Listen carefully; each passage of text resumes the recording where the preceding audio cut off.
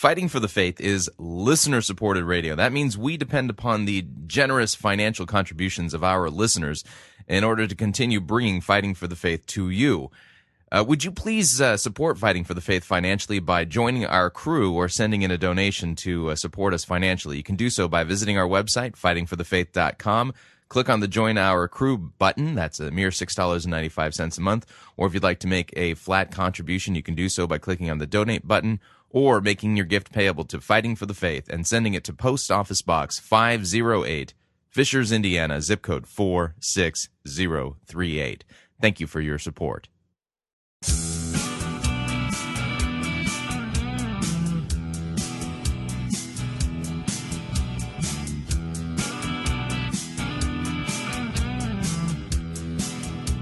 It's time for another edition of Fighting for the Faith. Friday, January 6th, 2012.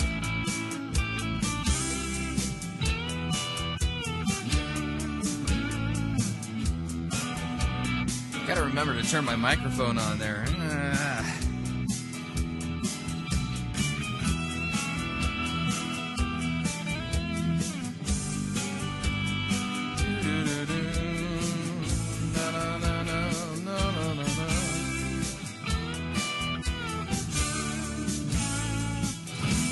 Thank you for tuning in. You're listening to Fighting for the Faith. My name is Chris Roseborough, and I am your servant in Jesus Christ, and this is the program that dishes up a daily dose of biblical discernment, the goal of which, help you to think biblically, help you to think critically, and help you compare what people are saying in the name of God to the Word of God. No shortage of crazy things being said out there. They're being said by people who are undisciplined when it comes to soundly, correctly, carefully exegeting the biblical texts. Why do I say that? Well, because God has revealed himself to us. We don't know everything about God as if you could, but what God has revealed about himself can be known, and it can be known with certainty, and it can be known to be true. And so because God has revealed himself to us in his words, he's used nouns, verbs, pronouns, adverbs, adjectives, direct objects, indirect objects, and things like that in order to reveal himself to us.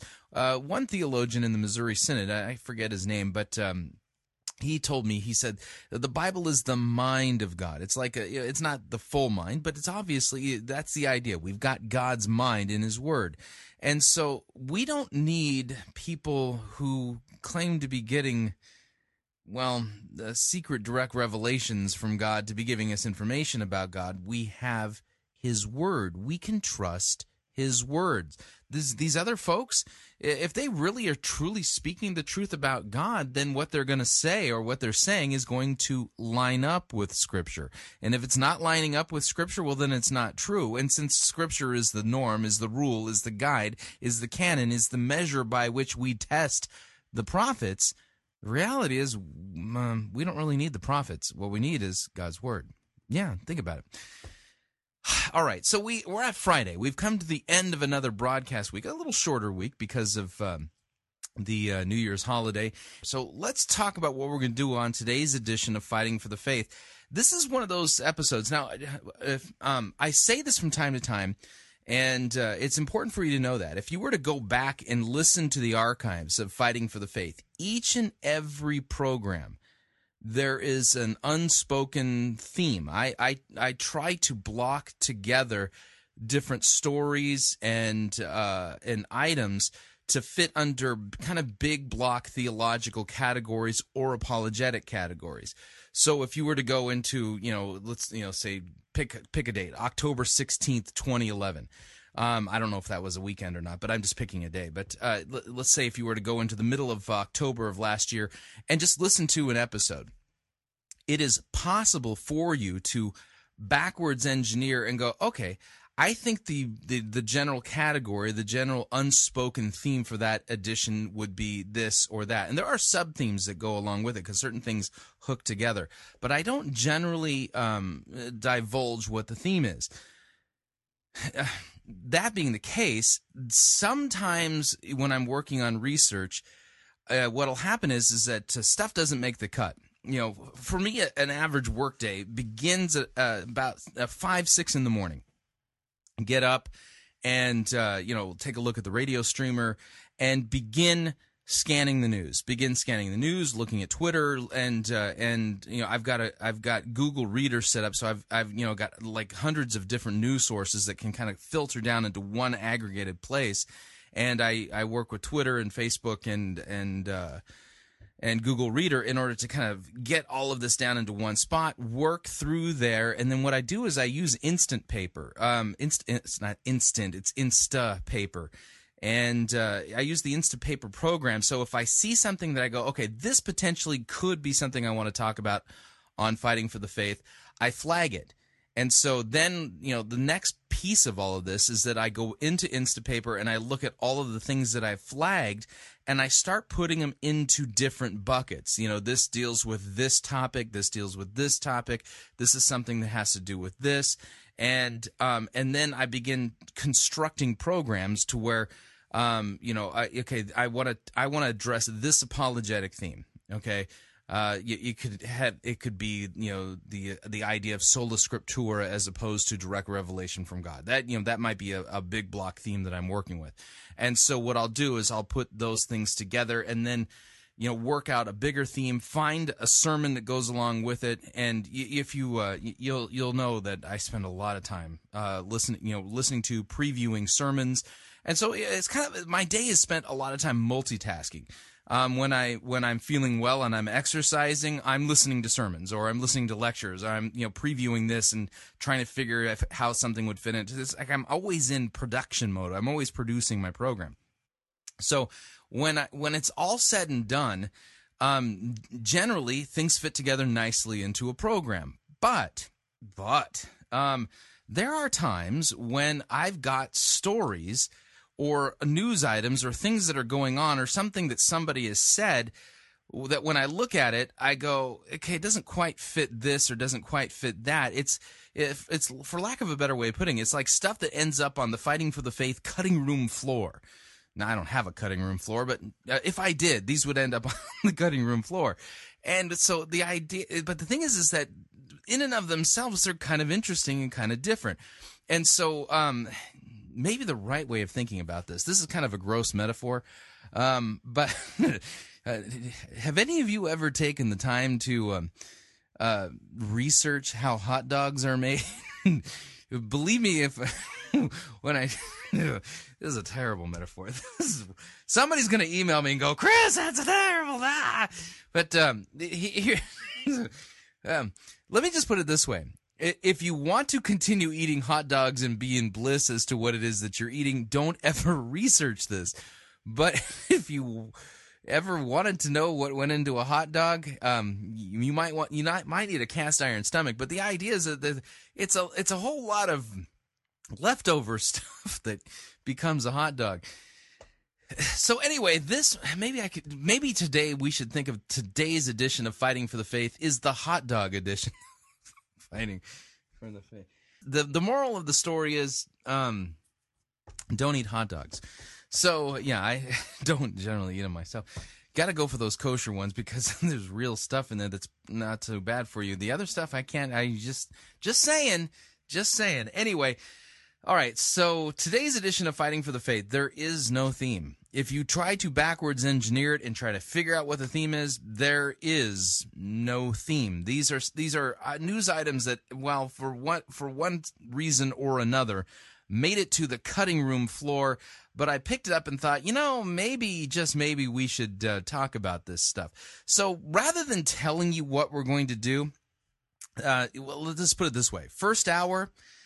This is going to be a scattergun. This is going to be, I'm going to talk about this, switch over to that. There's the transitions could be like, leaping the Grand Canyon. It really could be that bad. So here's what I recommend doing. Please make yourself comfortable. Make yourself comfortable. You're going to need to be comfortable for this edition of Fighting for the Faith. I should play the warning. In fact, I got to do that. Let's do that just because. Here we go. Warning. Fighting for the faith can be dangerous to your health. Listening with caution is strongly urged while doing any of the following activities: operating heavy, deadly equipment, playing Farmville, or any time-wasting, brain-numbing activity. For sudden awakening at the sound of a particularly stupid eisegetical statement could cause neck strain. Drinking liquids, drinking hot liquids, having liquids too nearby, not having any liquids nearby. The following medical conditions have been known to occur while listening to Fighting for the Faith: cranial keyboard embedment syndrome, sinonasal liquid spumant disorder, steering wheel pounding clenched fist strain, continual gaping dry mouthatosis, and frustrative disbelief brain explosion. Please take proper precautions. Drinking straws, padding, and duct tape are recommended. Yeah, so there you go. You've been warned. Now, before we dive into the segments, I teased you with the idea that we're actually in the process of making a Marty Python album, but it's not Marty Python. We've changed the name, and the name that we've come up with is Max Holliday's Birdcage Theater. And I just wanted to give you a kind of a teaser sample of what it is that we've come up with. You'll see that we've definitely made an homage to the folks over there at Monty Python. But this is what the new intro is going to sound like once we have a chance to reproduce our old sketches with the new name, and this will be moving on forward what it sounds like. But here we go.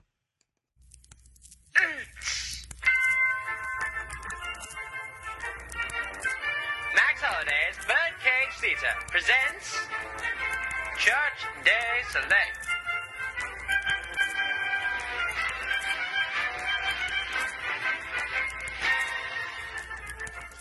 Yeah, so there's our new intro. Listen for that as I have opportunity to go back into our old archives and rebrand it with our new name. So that's Max Holliday's Birdcage Theater. That's what we're going to be doing for our satirical sketches moving on forward, especially since we're in the process of actually working through an album that we're producing. So which will be available for our crew members and will be available for purchase on iTunes once we're done producing it. So believe me when I tell you, this working on this album is a scream.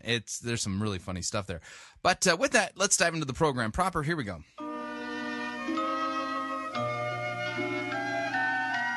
So here's my question for you. Have you ever had a messenger angel show up at your house?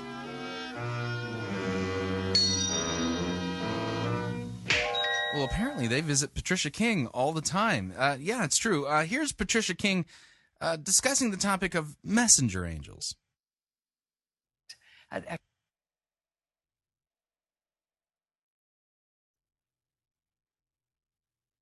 In today's devotion, I want to share a little bit about the subject of messenger angels, because all throughout the Bible, the Lord used angels to bring special messages. All throughout the Bible. All throughout the Bible? No, not necessarily. There's a few instances of angels showing up, but it's not really all throughout the Bible. But the funny thing is, in the Old Testament, we have the angel of the Lord showing up, and that would be a pre-incarnate Jesus Christ. That would be second person of the Holy Trinity showing up. But okay, So just because in the Bible there's messenger angels that show up there, well, they should show up in your life too, just like Patricia King's. I have a sense in my spirit that those of you that are watching this program, this little devotion, are going to probably be visited in special ways by the Spirit of God and maybe by angels. She has a sense in her spirit. Yeah, this is another one of those one-size-fits-all uniprophecies. So if you're hearing this, get some food out, I don't know what they like to eat, but you may be visited by a messenger angel. That he sends to bring you fresh revelation from heaven. What? Hang on a second here. I think I want to hear this one in context. I'm backing it up. Hang on. Program, this little devotion, are going to probably be visited in special ways by the Spirit of God and maybe by angels that he sends to bring you fresh revelation from. Apparently, biblical revelation is stale. Yeah, I didn't know this. The Bible has a shelf life. You might want to look at the shelf life. Oh, look, it's 2,000 years old. The youngest part of these scriptures, 2,000 years old. Yeah, it's not very fresh. We need some fresh revelation. So, yeah, expect a visitation from the Spirit of God or from messenger angels. Heaven. You know, in Luke chapter 1, we see that God sent a messenger angel. This is in verse 11. Yeah. It says, and an angel of the Lord appeared to Zacharias standing to the right of the altar of incense. And Zacharias was troubled when he saw the angel, and fear gripped him. Sometimes when angels show up, fear grips. I had an angel one time show up, and fear gripped me, and I screamed. And when I screamed, the angel went out of my vision. I was so feeling bad about that because I wanted to. Yeah, you scared him by being scared. Man, talk about audacity. Okay, so here's the problem. Luke chapter 1, verse 11, okay? If you were to read the first 2 chapters of the Gospel of Luke, or the Gospel according to Luke, the Evangelion kata Lukan, you would discover that, yes, indeed, a messenger angel showed up and talked with Zechariah. The same angel, Gabriel, showed up and had a chat with Mary. Okay, unique, rare thing indeed. Why was this angel showing up? Why? Because Jesus was about to come into the world. Jesus, the second person of the Holy Trinity, God the Son, God in human flesh, God incarnate.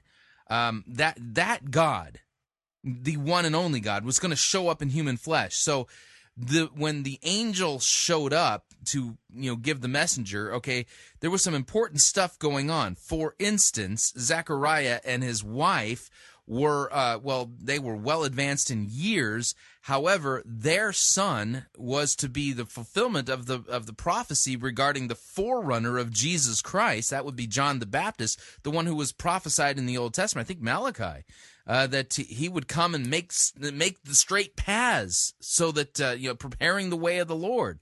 So you got John the Baptist, who is his life is foretold in the Old Testament prophets, and then you got the Messiah himself. His prophecies are all over the Old Testament. So yeah, there were messenger angels, but notice here what it is that the message that he was bringing. It had to do with stuff regarding the incarnation, regarding God come to earth to save us. Nowhere do you find in Luke chapter 1 or 2 or any of the that we should expect normatively as Christians, that one of these days, hey, you should expect that, at one, hey, an angel's going to just pop up and give you a message too, and some fresh revelation, because, that old Bible has gotten really stale. See it again, and I didn't see it with my visual perception, but I'll never forget that afterwards. But the angel said to him, "Do not fear, Zacharias, for your petition has been heard, and your wife Elizabeth will bear you a son, and you will give him the name John." Now, this was a very important message because Elizabeth was old. She was very old, so it was difficult to bear a child. So the angel came and gave a very important message to the older generation. Really? So so listen, if you happen to be well advanced in years and you don't realize it, but you're going to be pregnant within the next 6 months, you might get an angel showing up just to let you know, because, it's kind of, it's hard, you're part of the older generation, and at the same time, God was speaking to the younger generation also through a messenger angel, and that was to Mary, mother of Jesus.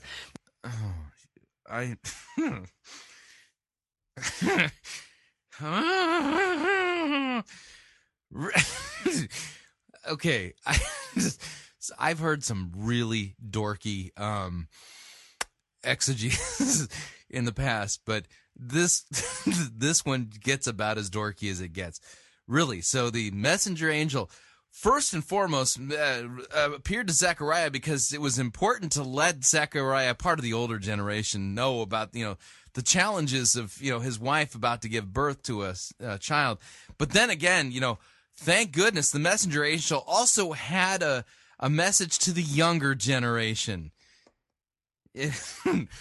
I I want to go back to bed. Now, in Luke chapter 1, verse 26, it says, now in the 6th month, the angel Gabriel was sent from God to a city in Galilee called Nazareth to a virgin engaged to a man whose name was Joseph. And so the angel Gabriel was sent to the younger generation as well, Mary, to let her know that a divine conception was going to take place. That was a very special message. Yeah, that's an understatement, don't you think? It was a really special message that the angel had to the younger generation. There are special messages that are going to be downloaded in this day because... I just want to scream. Without even skipping a beat. I mean, seriously. So, we got the angel Gabriel giving a message, special messages to the older generation and then to the younger generation. But now, we've got special downloads coming too. I don't know where did this woman learn this stuff? I mean, what Bible college has she been to? What seminary did she go to again? What is her theological training? Because this to me sounds like the ravings of a lunatic who has absolutely no formal training in theology, hermeneutics, exegesis, or anything like that. Good night. We are engaging in a brand new era, not just a new season, but a new era. And it's a new era. Era is a long period of time. Tell me about it. Just watching this video was a whole era. And so we're starting a new era. It's a spiritual era. It's going to be an era where spiritual phenomena, spiritual visitation from God, miracles, signs, and wonders are going to accelerate. And you got this from the Luke text that's all about Jesus. It's another form of, narcissistic eisegesis. Even Patricia King's doing it. Which doesn't surprise me, but... in this next era, not only authored by God, but also on the dark side of things as well. And so we need to walk carefully with God in this hour. Yeah, because we got to walk carefully so that we can get those special messages for the new spiritual era that the angels are going to bring to us. Get ready for increased, accelerated messages from the heart of God to you. What is an increased, accelerated message? Is that a fast-moving message? How fast is the message moving? Is it moving at the speed of light? Is it a message that comes across on my iPhone? How fast is this? I mean, is this accelerated message moving? Or does it just mean that these messages are coming in quicker than ever before? And why should I listen to these messages as opposed to my Bible? I know my Bible's telling me the truth. As for you and your so-called accelerated messages, I have no reason to believe that any of these things have their origin in God, in the mind of God. Instead, they really seem like they have their origin and genesis in the mind of Patricia King, who I'm beginning to think is about as crackpotish as William Tapley. These messages will come direct to you by the Holy Spirit, maybe through the scriptures, but possibly through messenger angels. Wow. I'm prophesying right now. Oh, really? There is an acceleration of scrolls. I see scrolls coming out of heaven, which speaks to me of messages. Some will be delivered by angels. Some by carrier pigeon. Directly by the Spirit. Some by email. Some by text message. Some through the Word and the Spirit of revelation coming through the Word. Right. If I get a scroll from heaven with Patricia King's fingerprints on it, I'll be sure to burn it. Get ready. A number of years ago, I had a 30-day visitation. 30-day visitation? Was that while you were in prison? By the Spirit of God, where He unfolded to me day by day by day by day by day mysteries concerning the kingdom of God and how every believer can have access to the glory realm. That teaching is now in our CD, DVD format called the Glory School. I've been through the entire Glory School. Somebody, a listener, was actually kind enough to send me the entire set. Listen to the whole thing. Wakey. I also have a manual that goes with it.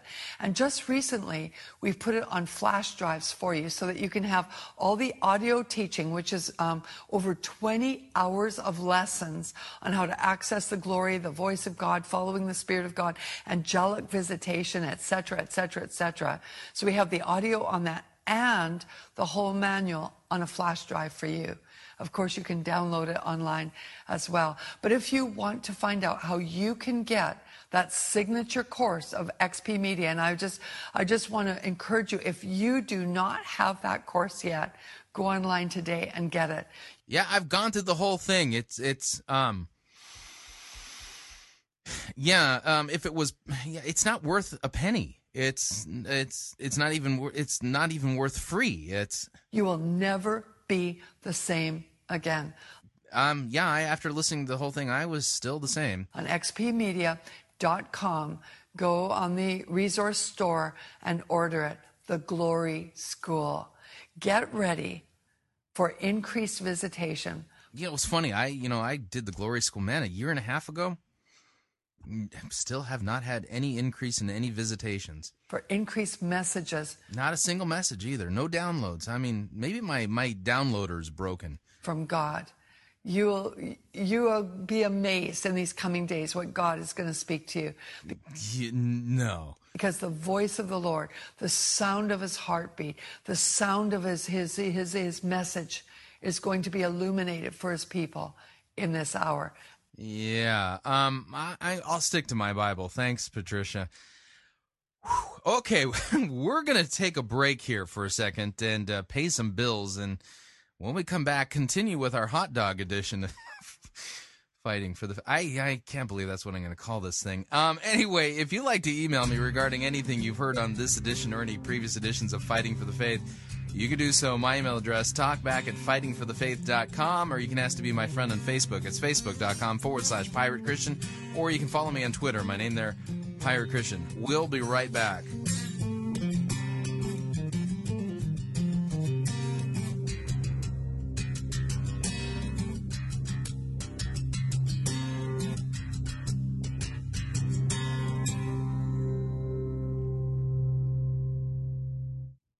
We don't need to rethink Christianity. We need to rediscover it. You're listening to Fighting for the Faith. You're listening to Pirate Christian Radio. We'll be taking your false doctrine now.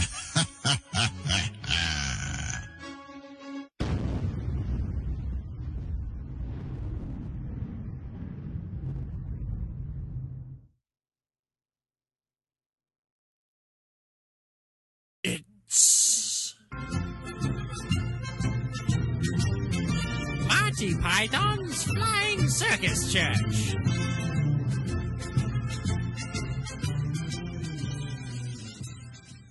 The management of Marty Python's Flying Circus Church would like to again apologize. Normally we try to do parody here at Marty Python's Flying Circus Church.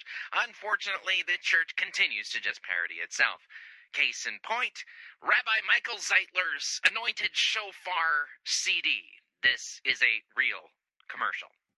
When Rabbi Michael Zeitler blows the shofar, miracles take place. He wants to see God break every stronghold of the enemy in your life, healing you emotionally, physically, even in your relationships, bringing salvation to your entire household. Call now and receive both Rabbi Michael Zeitler's anointed audio CD, Sound of the Shofar, plus his brand new prophetic book, Why Israel is Supernatural, for a donation of $25. Shipping and handling is included. Ask for offer number 9081. Listen to this anointed audio CD. Allow God's glory to fill the room as Rabbi Zeitler shares from the scriptures and then blows the shofar over every issue you are facing, including mental and emotional disorders, confusion, fears, stress, grief, nightmares, insomnia, pain, sickness and disease, addictions, eating disorders, weight loss, injustices, persecution, finances, marriages, rebellious children, freedom from the occult and demonic oppression, and so much more. Through Rabbi Zeitler's brand new prophetic book, Why Israel is Supernatural, you will learn how you and your family can obtain supernatural protection in the midst of the end time judgments about to be unleashed on planet Earth. Don't miss out on getting both Rabbi Michael Zeitler's anointed audio CD, Sound of the Shofar, plus his brand new prophetic book, Why Israel is Supernatural, for a donation of $25. Shipping and handling is included. Ask for offer number 9081. Call or write today.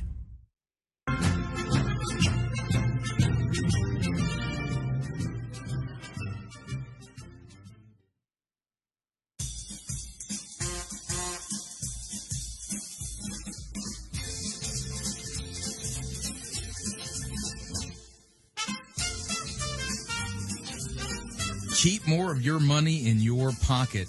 Hi, Chris Roseborough here. If you're planning to travel anytime in the near future, then don't pay more for airfare, hotel rooms, or rental cars than you need to.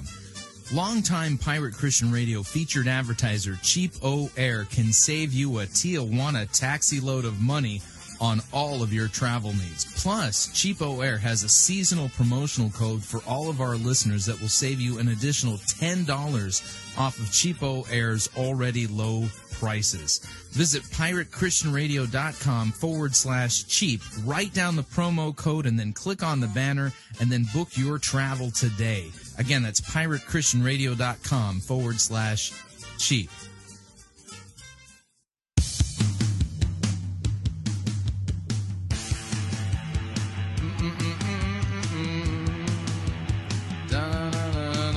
All right, we're back.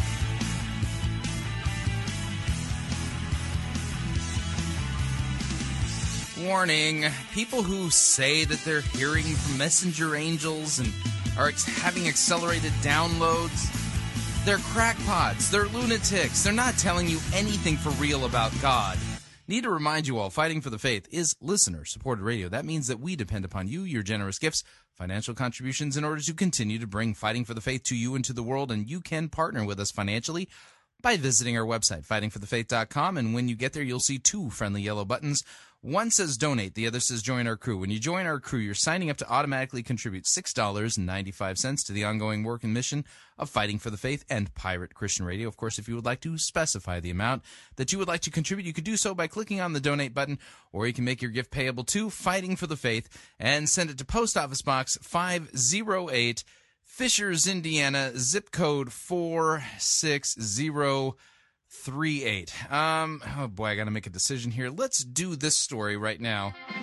From the Christian Post, the headline reads, Minnesota church launches service for unsure Christians.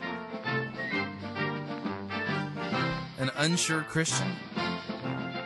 Isn't faith being sure of what we hope for, certain of what we cannot see? But I digress. I mean, I don't mean to get scripture in the way of someone's uncertainty. But so Minnesota church launches, this is written by Emma Kuntz of the Christian Post. The story reads, Minnesota's First United Methodist Church. Yeah, that's a bad combo. Minnesota and First United Methodist. All right, has taken a new approach for reconnecting congregants to their faith. My question is, faith in what? The church in St. Cloud is asking people who have averted from their faith to attend their services, which will be less preachy. Less preachy. What exactly does that mean? I mean, how do I reconnect with my faith and trust in Jesus Christ if the service that I'm going to attend isn't going to preach God's word to me and proclaim the gospel and placard Christ and Him crucified for my sins? Then again, maybe what they mean by preachy is, okay, we'll lay off on the heavy moralism and we'll only give you like moralism light. I wonder what they mean. Anyway, so let's see here. So starting Saturday, First United Methodist Church will offer congregants who aren't so sure about church a service that consists mostly of just music and meditation. Will they sit in the pews in the lotus position? A music of music and meditation. Come and enjoy the music and meditate. Okay. Could somebody please show me the great examples of biblical meditators out there? What exactly does that mean? Okay, so the new church service will be offered the first Saturday of each month and will combine inspirational readings, music, and meditation. Our hope, this is a quote, our hope is that this service will be a safe place to re-enter the Christian spiritual life and find acceptance and healing and wholeness. I read that in my best Stuart Smalley voice. Acceptance, healing, and wholeness? What's that? I mean, again, so my question is, what is their faith in over there? So the altered church service is a result of a low church attendance, and many other churches across the United States are being affected by the ever-shrinking numbers of parishioners. Why don't you preach the gospel? Why don't you preach Christ and Him crucified for our sins? Open up the biblical text as if it's authoritative. Jesus preached as one with authority. Why don't you preach His words with His authority? See what happens.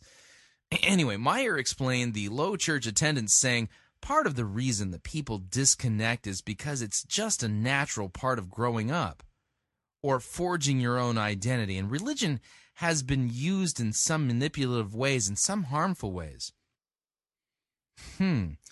Raise a child up in the way he should go, and he will not depart from it, Scripture says. But apparently, according to Meyer here, growing away from your faith is just a natural part of growing up. Maybe it's a natural part of liberal theological raising. I think that might be the thing. Anyway, music will play a key role in the Minnesota Church's new service, with rotating corps of musicians playing numerous instruments. We want to emphasize God's loving presence in our lives, Meyer told the local newspaper. We believe that there are people who are looking for authenticity, healing, and spiritual connection that this service will serve. What's authenticity? Healing from what? What is spiritual connection? What exactly does that mean? This is complete gibberish. Anyway, Meyer noted that his church's offering is the first of its kind in the state. No, it's not. Sounds like the same old stuff that we hear from the same old people. Anyway, as far as we're aware, no one else in this area is offering this type of service that honors silence, acoustic music, art, and meditative prayer in this format. Honors silence. So somebody who's unsure about their faith can come and honor silence. Right. I wish they'd practice it full on and just keep their mouths and their music to themselves. Okay, moving along here. In today's, again, it's kind of like a hot dog. This is the cutting room scraps of what's on the floor from this week, research-wise. Okay, let's see.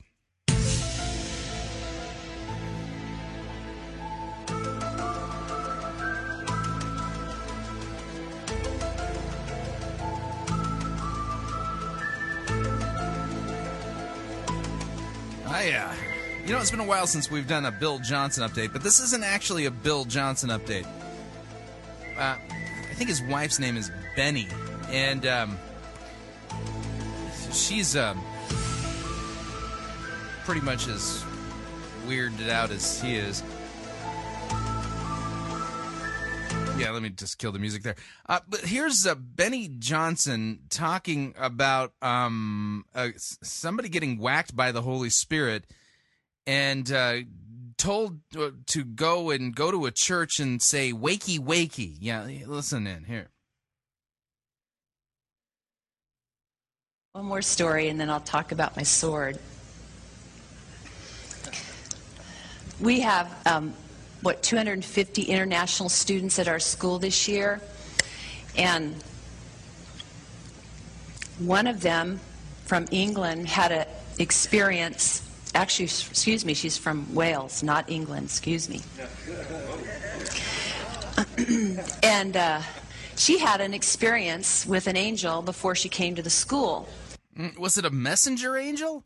She woke up one morning, and the Lord spoke to her and said, "I want you to go to Moriah Chapel and say, 'Wakey, wakey.'" What?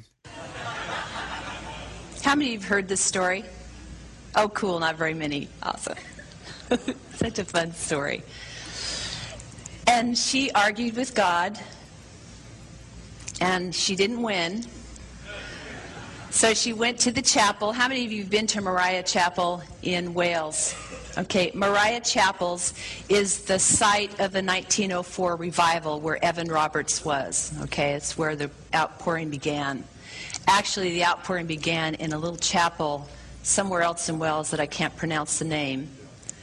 And I was just there and got whacked by God. That little chapel is not tarnished.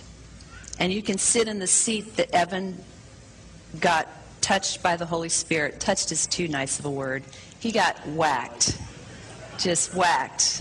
And you can sit in that chair and feel what happened in that room that day. It was... It's amazing. So, anyway, she gets up and she goes to Moriah Chapel and she stands in front of the chapel and she goes, "Wakey, wakey." And the Lord whispers to her and says, "Is that how bad you want it?" So God's whispering to her and challenging her to say "wakey, wakey" at the Moriah Chapel, and she didn't say it loud enough, so God challenged her to say it louder. Okay. So she stood there, and I mean, it's right there on the busy street, and she said, of course, there were all kinds of people there that day. And she yelled, "Wakey, wakey!" And turned around and walked away. And when she turned around and walked away, she felt the earth shake under her feet. And she turned around and saw this huge angel. She is a seer. She can see into the spirit realm. And she saw this huge angel stand up. Get up. Just get up. What on earth does this have to do with biblical Christianity? Answer, it doesn't. Two things that this reminds me of. Two things. Number one, hey, I used to work at Disneyland, and here, let's... As a former cast member at Disneyland, I have particular privileges when it comes to, being able to do special magical things. So, do you remember the Tiki Room? Hang on a second. Jose, it's time to wake up. We've got a show to do here. Wake up, Jose. Oh, buenos dias, señorita. My siestas are getting shorter and shorter. Oh, look at all the people. And welcome to Walt Disney's Enchanted Tiki Room. Hey, Michael, mi amigo, pay attention, it's showtime. So it is. And what darling people I have sitting under me. Pierre, you rascal, you. Let's put on the show. Mon ami, I am always ready, as you say, to put on the show. Oh, pardon, madame. That whistle was for my good friend, Fritz. Ach, du Lieber, I almost fell out of my upper perch. Glad to see you all aboard. Sure, or wherever you are. My goodness, you're all staring at us. We better start the show rolling. Wait. We forgot to wake up the Glee Club.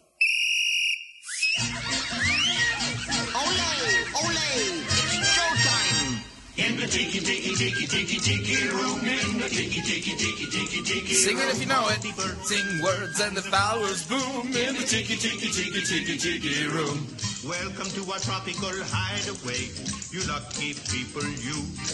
If we weren't in the show starting right away, we'd be the audience too. All together now. In the tiki room, in the tiki room. All the birds sing word and the flowers croon in the tiki room. Yeah, thank you, Jose and the gang. Yeah, okay, so I told you Beni's story here reminds me of two things.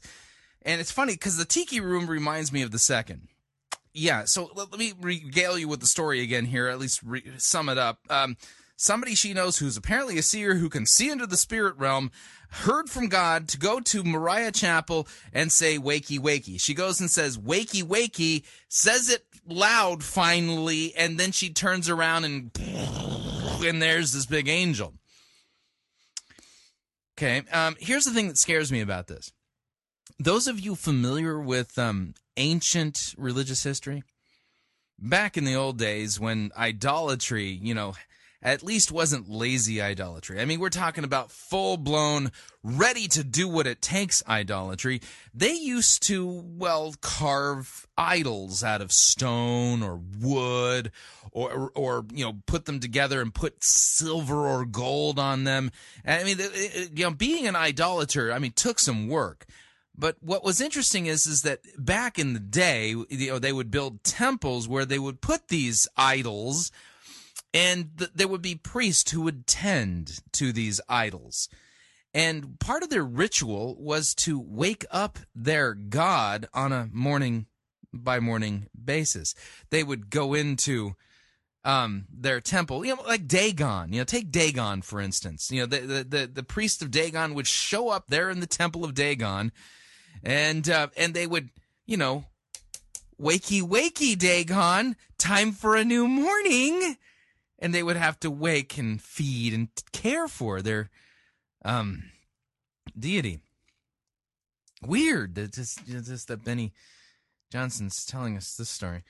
And she had the sense enough to talk to the angel. I just don't know what I would have done. You ever think about that? What if this great big huge angel stood up? I mean, it was a huge, big, really big angel. Would you have the sense to talk to it, or would you run the other direction? She said, why are you here? And the angel said, I'm the angel of a 1904 revival. Yeah, probably the angel forgot to tell you the other part of his title. See, if the angel was really being forthright with its full title, it should have said, I'm the fallen angel associated with the 1904 revival. Yeah, because here's the deal. Yes, a demon can say things like, yeah, I'm an angel. And you know what? The demon would be telling you kind of the truth. But see, the thing is that demons are fallen angels. And she said, well, are you the angel that's bringing the next one? And he goes, no, I'm not the one, because the next one is going to bring many, many, many, many more souls into the kingdom. See, that revival that happened in 1904 moved all over the world, and Azusa Street in L.A., California started because of William Seymour and Evan Roberts corresponding with each other. And that's a whole nother story. I could tell you stories. If you ever want to read an encounter about Azusa Street, is get the book They Told Him This Story. Yeah. Amazing encounters. So, yeah, okay, I've heard enough. Wow. And so I come back to the question that I formulated earlier this week. What on earth does any of that have to do with Christ's command to go and make disciples of all nations, baptizing them in the name of the Father, Son, and Holy Spirit, and teaching them all that Christ has commanded? In other words, teaching them all of God's Word. Yeah, I didn't see Beni there with an open Bible. Isn't that weird? I mean, here she's claiming that she's got all the spiritual Holy Spirit stuff going on, and closed Bible, and telling all kinds of interesting stories that are weird, to say the least. Yeah, I think this is a supreme distraction. Okay, last story, last thing we're going to cover in this hour, and then we're going to go to our break and come back for our sermon review. We're going to be reviewing a sermon from Grace Point Church. They're the folks who did the Christmas Doesn't Suck sermon, and I got a sermon from their head pastor, Mike Snow, that I'm going to be reviewing in hour number 2. But disturbing news for those of you out there who follow Melissa Fisher and hang on her every word, because, Melissa Fisher, who works with Patricia King and the gang, it's been a while since she's updated her video channel there at xpmedia.com, and we lovingly refer to Melissa as the Holy Spirit's answering machine.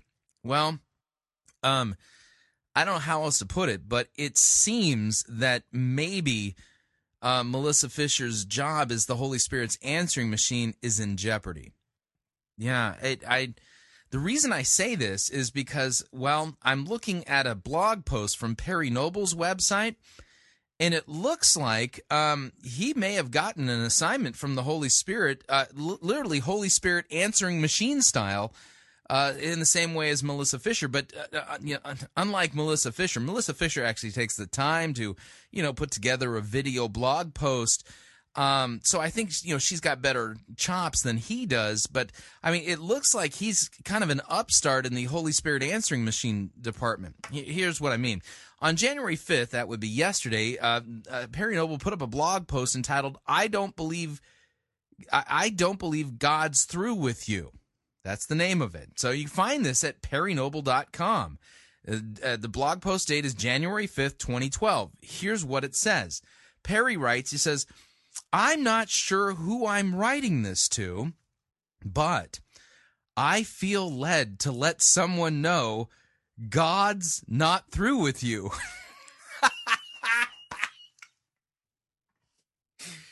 it makes me wonder, will Perry Noble take out a channel at xpmedia.com? Has he, maybe over the holidays, he downloaded and watched Patricia King's Glory School, and now he's having messenger angels visit him and giving him accelerated downloads. It just makes me wonder, you know. But, oh, man. Here's what he says. He says, for weeks, months, maybe even years, you have bought into the lie that it's over. So this is all part of the message that he got from the Holy Spirit. When it comes, oh man, what is that passage in the Bible that talks about how deceivers will go from bad to worse? Anyway, for weeks, sorry. You know what I need to do? Let's see if I can do this. I don't even know if I still have the ability to do this. Hang on a second here. There, hello. Yeah, there it is. No. Yes. All right. Yeah, that works. Okay. I'll do this in my best Holy Spirit voice. Hi, Perry. This is the Holy Spirit. And I've got a message for somebody, and I don't even know if you know who they are, but I'm just going to impress this on your heart, and maybe you can, write a blog post about it so that, because you got a lot of people who read your blog, and, I've been talking to Melissa Fisher, and she just hasn't been really good at putting videos up lately, and so my messages are just not getting out, and so I was wondering if could you put a blog post together and just I don't know who it is, I forgot, but just let that person know, whoever it is, they'll figure it out that I'm not through with them yet. Just if you could do that for me, I'd really appreciate it.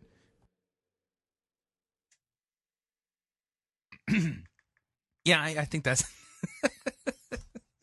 so. Apparently, Perry Noble is competing with Melissa Fisher for the job of Holy Ghost answering machine. But let me read the message here, because we do it. And one of the services that we've offered to Melissa in the past is audience enhancement or multiplication. So let's help. Let's help the Holy Spirit get the message out for whoever this person is. So Perry writes this. I'm not sure who I'm writing this to, but I feel led to let somebody know God is not through with you. For weeks, months, maybe even years, you have bought into the lie that it's over. When it comes to you doing something great for God, after all, you did fill in the blank. He doesn't know. And because of that, there's no way he could ever use you. Let me be very clear and to the point. If God were done with you, then he would have killed you. Oh, there's a positive thought. But the very fact that you have air in your lungs right now means that he's not through with you. But Perry, I screwed up, you might say. Well, of course you did. We all do. Which is not an excuse to go out and screw up your life, but rather a reminder that in the Bible, the only people God used were people who had screwed up. So there you go. There's more to the message. If you're thinking, man, that message is for me, visit Perry Noble's website, perrynoble.com, where Perry Noble apparently is now vying for the job of Holy Ghost answering machine and competing with Melissa Fisher. You can't make this stuff up. Okay, we are up on our second break. If you would like to email me regarding anything that you've heard on this edition or any previous editions of Fighting for the Faith, you can do so. My email address, talkback@fightingforthefaith.com, or you can ask to be my friend on Facebook. It's facebook.com/Pirate Christian, or you can follow me on Twitter. My name there, Pirate Christian. We'll be right back.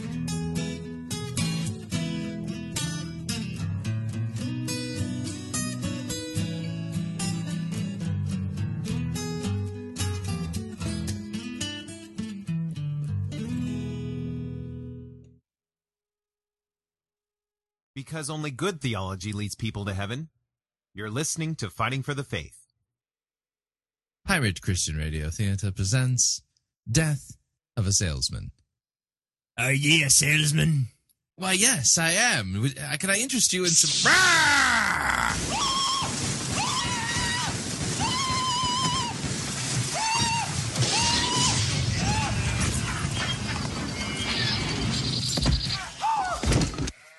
You're listening to Pirate Christian Radio.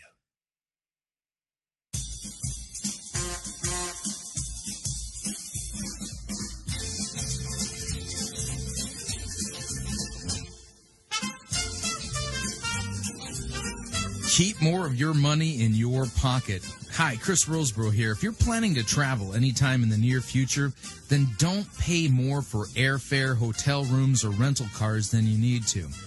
Longtime Pirate Christian Radio featured advertiser Cheap O Air can save you a Tijuana taxi load of money on all of your travel needs. Plus, Cheap O Air has a seasonal promotional code for all of our listeners that will save you an additional $10 off of Cheap O Air's already low prices.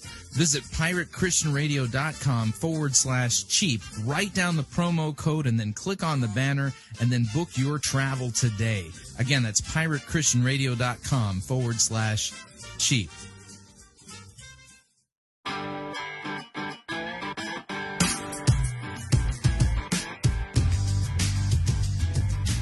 All right, we're back. Hour number 2 of Fighting for the Faith. Sermon review time.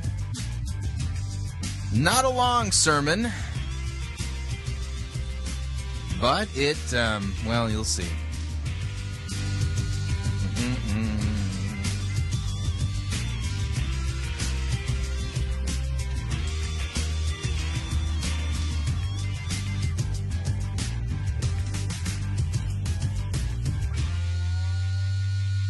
All right, here we go.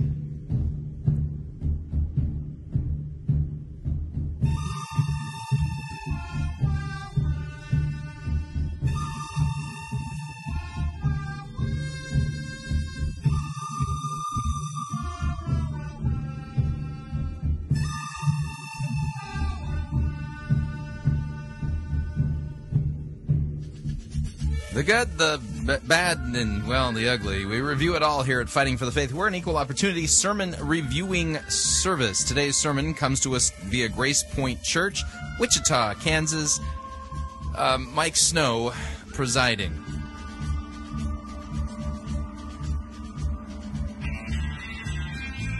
You know, I often get questions, why do I do sermon reviews? Let me tell you real quick. You'll find out why as we go through them, but I do them and I review bad sermons because it helps people when I sit in and listen along and point out where things are going wrong in a sermon so that they can apply that type of discernment to the church that they're at. Because it's an intimidating thing when you are listening with discernment to a pastor. Why? Because many pastors pass themselves off as the man of God, as God's anointed, and you can't challenge them or question them or say, wait a second, that doesn't square with Scripture. They don't take criticism very well.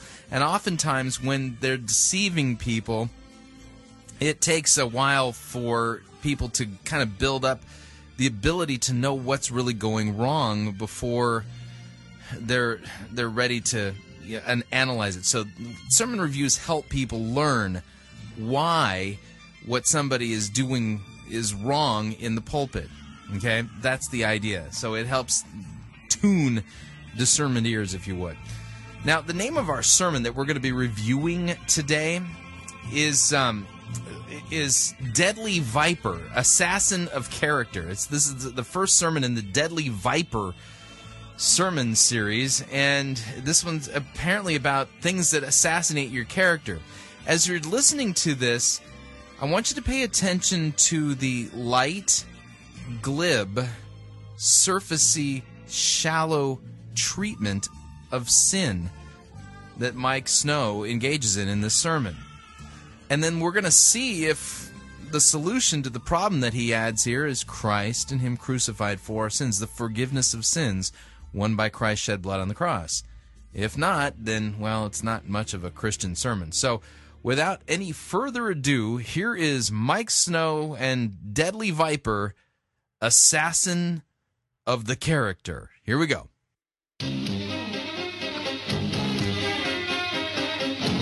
Okay, I gotta explain. So the sermon begins with a kind of a really kitschy video of a ninja in a neighborhood.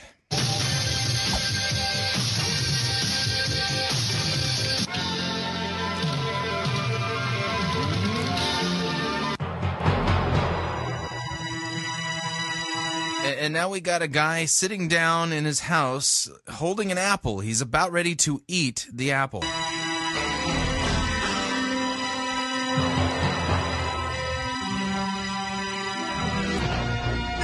But all of a sudden, a dark black figure comes out of the shadows in ninja garb, and using a karate roundhouse kick, kicks the apple out of the man's hand. And then instead gives him a Snickers that's like twice as large as normal Snickers. And now he's, rather than eating the apple, he is eating this super large Snicker bar. His character has been assassinated by a ninja.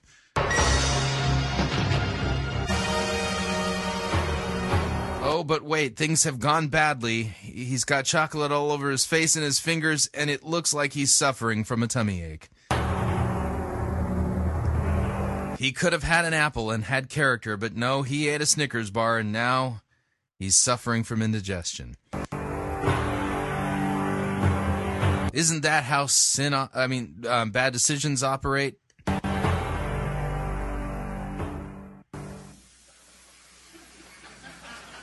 And there's Mike Snow, in a ninja pose.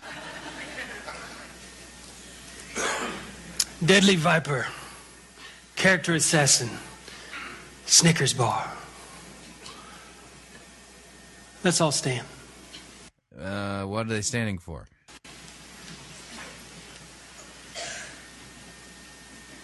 Are you as excited as I am? Yeah. I'm so excited!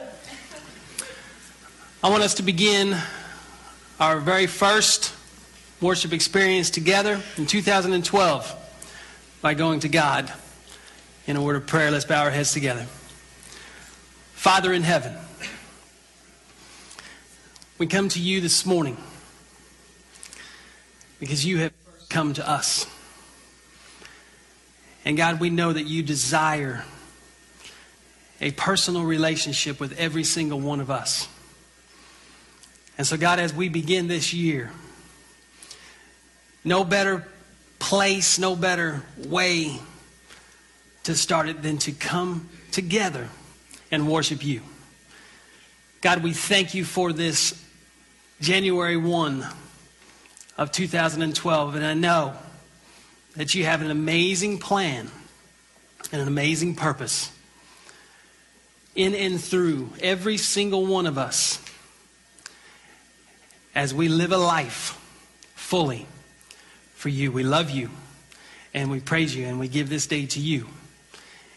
In the mighty name of Jesus Christ, we pray, and we all said, Amen. Amen. You can have a seat.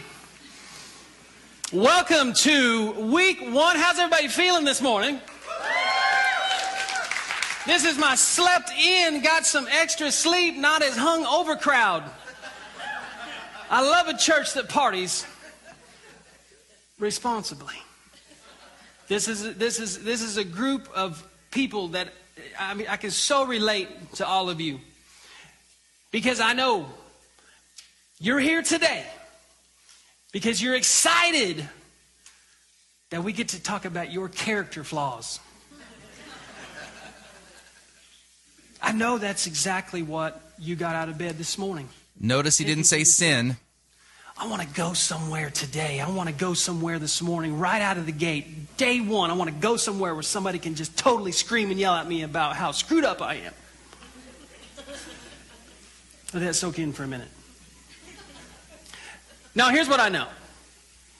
As we get into this Deadly Viper character assassin series, it's all about the deadly viper, the poison that is in our lives, the sin that is in our lives, and the character assassins, these ninjas that are the temptations that are in our lives. Not the singing group, but the temptations that go on as things like, that chick is hot. Or things like, I just don't want to go to work today. Okay, I'm going to point something out. Notice the language he's using here. It almost makes it sound like we're a victim of something outside of us rather than suffering from a defect and a corrupted, sinful nature that we've inherited from Adam and Eve. This is important. If you're going to treat sin biblically, you have to treat it for what it is. absolute, abject rebellion against God that goes all the way back to the Garden of Eden. And all of us who are descendant of Adam and Eve are by nature sinners. That means we sin because of a corrupted, sinful nature, and that by nature we are dead in trespasses and sin and at war with God. So we're not victims here. We are perps. We are criminals. We are rebels against the Most High God. But notice what he's also saying here. Oh, these things that creep up that, attack our character. No, we're all born with bad character. Not one of us has good character by nature. There's some big problems already with this sermon. Let's continue. Or the things like, yeah, sure, they gave me too much change back, but I'll just keep it. Or I don't need to give to God. Why do I need to give to God? He doesn't need my money. All of these character issues lead up to an observation that I've made. Here it is. Are you ready? Yeah. This is a very back and forth day. I need you to respond. Are you ready? I am guessing that no one in this room woke up this morning and said, you know what? Today, I want to go out and just completely ruin my life. Right? Am I correct? Did anybody do that? By a show of hands? Because if you did, we need to get you some help. We need to take you to a mental ward. Now, we don't wake up and say, you know what, today, here's what I'm going to do. I'm going to get out of bed, put my feet on the floor, and then I'm going to go into work, and I am just going to completely cuss my coworker out because he deserves it. And if my boss doesn't like it, I'll cuss him out. Like, we don't consciously say that we're going to do that. We don't get out of bed and say, today, I think what I'll do is I'm going to tell my wife I want a divorce. Like, I just thought of this. I'm going to do that. I'm going to get up today and I'm going to tell my wife that I want a divorce. And yet, it's going to happen. Like, we're going to find ourselves in situations that we're doing things that we would have never imagined ourselves doing, but all of a sudden we find ourselves there. We find ourselves doing it, and we didn't just all of a sudden show up there. It was a creep. It was a slow fade to where we're at now, right? We have these assassins of our character they're like stealthy. They're like assassins of our character. See, notice this is backwards. No, this is absolutely 180 degrees wrong. Let me give you the biblical passages to kind of help out here. Ephesians chapter 2, and I'll explain where we're going with this. If you have your Bible, flip on over to Ephesians chapter 2. This is Paul writing to the Christians in the church in Ephesus, okay, and reminding them of what they were before they were Christians. And here's what he says, chapter 2, verse 1. And you were dead in trespasses and sins in which you once walked, following the course of this world, following the prince of the power of the air, the spirit that is now at work in the sons of disobedience, among whom we all once lived in the passions of our flesh, carrying out the desires of the body and the mind, and we were by nature children of wrath like the rest of mankind. You see, notice the way he's setting this problem up. The problem is that there's these things out there, these assassins of character that want to come in and creep into our lives and assassinate our character. No, that's backwards. The reason why we do all of those terrible things, which result in other human beings viewing us as people of bad character, is because by nature we're we're objects of God's wrath. By nature, we are dead in trespasses and sins. By nature, we are at war with God and children of the devil. Romans chapter 3 picks up on a similar theme. And here's what it says, starting at verse 10. It says, "As it is written, none is righteous. No, not one. No one understands. No one seeks for God. All have turned aside, and together they have become worthless. No one does good, not even one. Their throat is an open grave. They use their tongue to deceive. The venom of asps is under their lips. Their mouth is full of curses and bitterness. Their feet are swift to shed blood. In their paths are ruin and misery. In the way of peace they have not known. There is no fear of God before their eyes." So before you can understand the biblical gospel, the true core of the Christian message, you must first come to grips with the real depth and magnitude of the problem that the gospel addresses. And that is that we are by nature enemies of God. We don't, here's the deal.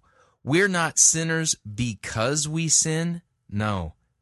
That's what the way Pastor Snow is teaching here. Okay? We're not sinners because we sin. We sin because we are sinners. We have a corrupted, sinful human nature, and by nature, when we are conceived and born, we are born dead in trespasses and sins. We are born not on the side of God and the angels. We are born dead and on the side of Satan and the demons.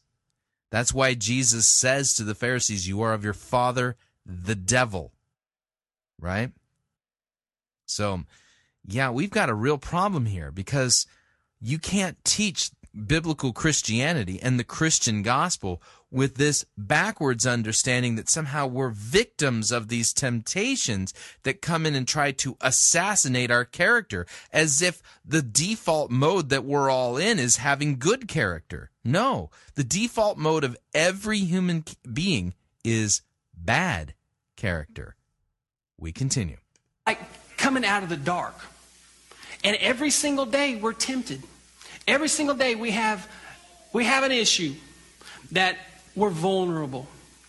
Our sin in our life causes us every single day to be vulnerable to character creep. As a matter of fact, I've got a little bit of an illustration. I want to bring up my good friend Ron E. Burgess. Come on up, Ronnie. Can we give Ron E. a round of applause? And I want us to kind of consider what this looks like when it comes to us being vulnerable and us having a life that is really lived where we have these ninjas that are all around us. What you don't know is he's given a dartboard to this other pastor, and he's holding up the dartboard. Right here. He's going to throw the darts at this You guy. want to talk about developing some character. Our family has been playing darts. The good news for you, Ronnie, is that I've been playing darts now for a whole week. And so, this is a good picture. Take a good look. This is what it looks like. How many of you are nervous for Ronnie? Because this is not a soft, this is not Velcro. I mean, they might not be metal, but they're hard plastic. They do some damage. I got holes all over our wall. Does that make you feel good? It was dawn, right? Yeah, it was dawn. But see, we're vulnerable.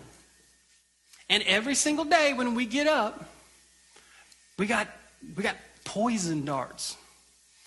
Ninjas are coming at us and they're like, whoosh, whoosh. And we're sitting there going, man, why did I just say that? That was so stupid. Why did I just do that? That was so stupid. And it's because we're vulnerable. We live each and every day.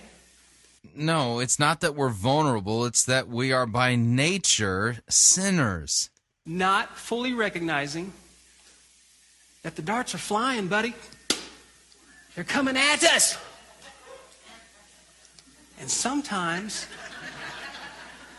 they come even harder. I'll tell you what's interesting about this picture right here. Is for all of us, and mostly for you men, all right? Just pay attention. The two areas where we're the most vulnerable is in our minds and in our crotches.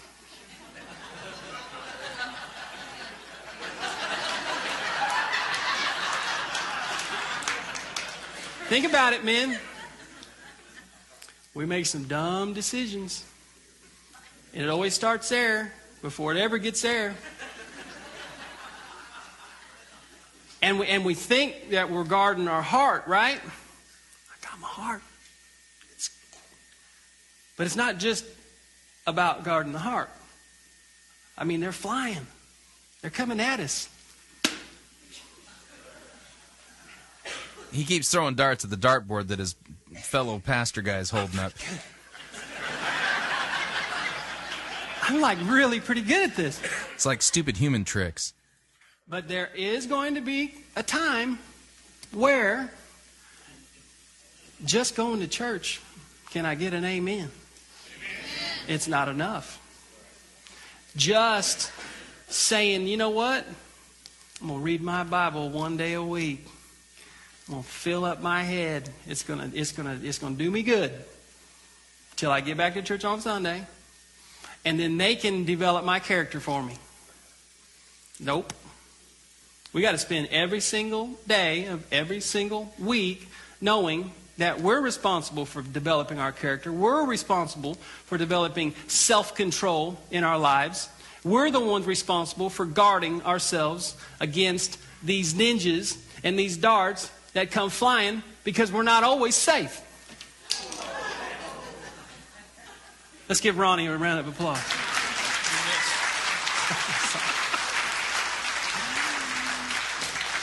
Get off the stage before you hit me.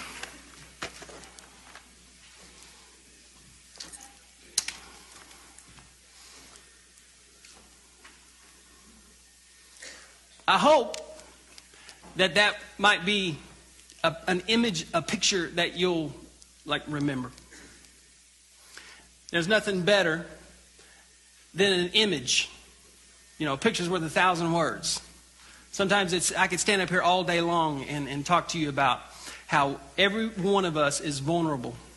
Every one of us has weaknesses. Every one of us has sin. No better time than on January 1, today, than to get honest and get real. And say, you know what? I have areas in my life where I'm weak. I have areas in my life where I have sin. And I have areas in my... Areas. Yeah, see, the most part, it's all good. But see, there's these fringe areas where there's... No. We're corrupted through and through. This is a very, very weak treatment of the issue of sin. Life that I need to give over control to God, and it starts with... I need to give over control. So I got these areas that I just need to give over. Here you go, God. Here I'm going to give this... Yeah, you skipped, the cross. Oh, man. Where does the forgiveness of sins come in? Me owning my development of my character. See, it's exactly what it looks like. Proverbs 25 paints a great picture. Proverbs 25:28 says this: a person without self-control is like a house with its doors and windows knocked out. Okay, yes, that's exactly what Proverbs 25:28 says. It says a person without self-control is like a house with its doors and windows knocked out. That's exactly what that proverb says. But you need to understand the context of understanding the Proverbs. Okay? You can think of Proverbs as wisdom in third use of the law. Now, those of you who are not familiar with what I'm talking about, when we talk about the law, okay, we're talking about God's moral law that applies to everybody. There are 3 uses for it, and here's the deal. We don't really get to pick the use, Okay? It's when somebody says the three uses of the law, it's not like the law comes with a dial and you're going to dial it in, here's first use and here's second use and then there's third use. It's not like you can set it to stun or kill or anything like that. The job of a pastor is to preach God's law and to preach it in such a way that God the Holy Spirit gets to set the dial for who's listening, okay? And that means you just preach it straight, okay? So here's the deal. Proverbs has at the beginning of it a very important saying, and that is this: the fear of God is the beginning of wisdom. The information that's given to us in the book of Proverbs is information that applies only to Christians. Why? Because third use of the law only really applies to Christians. Okay? Because here's the deal. First use of the law is that use that's used by the government. Government uses the law to basically curb evil in our life, to keep it under control, to keep it in check. And so God has established civil authorities throughout different regions of the world whose job it is to punish sinners. And so God puts into the hand of the government the sword. Okay? The sword is to punish sinners, and you basically threaten them with bodily harm or death if they engage in behavior where they think they can just wantonly steal, kill, and destroy the property or person of their neighbor. Okay? So that's first use of the law. Second use of the law is the primary use, and this is the use that's really clearly spelled out in the book of Romans as well as the book of Galatians. And the second use of the law tells us that it shows us that we are dead in trespasses and sins, so that when we measure our lives against God's holy and perfect standard of righteousness and moral behavior, what we see coming back in that reflection when we hold our lives up to that mirror is that we do not keep God's law, and that we are guilty of sinning against God in thought, in word, and in deed. Sin is not just something to do with what we do, okay? It also has to do with our motives and our thoughts, and it really springs up from the heart, okay? So the primary use of the law is the use that tells us you are a rotten, wretched, guilty sinner, and God has every right, according to His justice and what is justice, to throw your scrawny little carcass into the lake of fire for eternity, because that's what you've earned for rebelling against Him and sinning as you have. Okay? Yeah, that's just to put it in your face bluntly. Okay? Primary use of the law. Third use of the law is only for a Christian. It is only for a Christian. Because here's the deal. A Christian understands that Jesus Christ has kept the requirements of the law perfectly for us. And our sin was put on Him when He was on the cross. You think of it as the great exchange. So the idea is that on the cross, our sin was laid on Christ, and we're brought to repentance and faith and trust in Jesus Christ for the forgiveness of our sins. Not only do we receive the forgiveness of our sins because they were taken care of by Christ, but Christ's perfect righteousness is imputed to us as if we're the ones who lived it. Okay? So God sees us no longer as sinner, but He sees us clothed in the righteous robes of Jesus. Not having a righteousness of our own that comes from the law, but the righteousness that is by faith. So we grasp onto this righteousness and hold on to this righteousness by faith. But see, here's the thing, is that when we're regenerated, there's a new man that does good works. And so the third use of the law shows us what a good work is. So what happens is that when we hear the command in God's law, you shall not murder, okay? When you flip the third use of the law flips it into a positive that says, rather than killing my neighbor, I'm going to protect my neighbor. I'm going to help you basically ensure that his property, his employees, his family, that everybody does what they're supposed to do, and you are an advocate for your neighbor rather than somebody who wants to kill him. Does that make sense? So the idea then is that when we understand God's law and what it does, we understand it lawfully and biblically, and then we understand that in the Proverbs it says the fear of God is the beginning of wisdom and knowledge. then we understand this, that all of these proverbs show us what good works are, or, and they do it by both positive example as well as negative example, okay? And shows us now then how to walk out a life that is regenerate, what to do, what it looks like to do the good works that God desires for us to do. And we do them not because we have to. We do them because we are a new creature in Christ, and our new nature does good works by nature. Okay? You breathe because that's what your body does by nature. Good works are the breath of the Christian. They are. And that's why James writes in his epistle that just as the body that is not breathing is dead, so faith without works is dead. You got it? So here's the deal. So yeah, it's true. A person without self-control is like a house with its doors and windows knocked out, Proverbs 25:28. But the problem is this, is that this passage doesn't deal with what the real problem is as to why we sin. This is really misapplying Proverbs 25:28 because he's applying it to the wrong problem.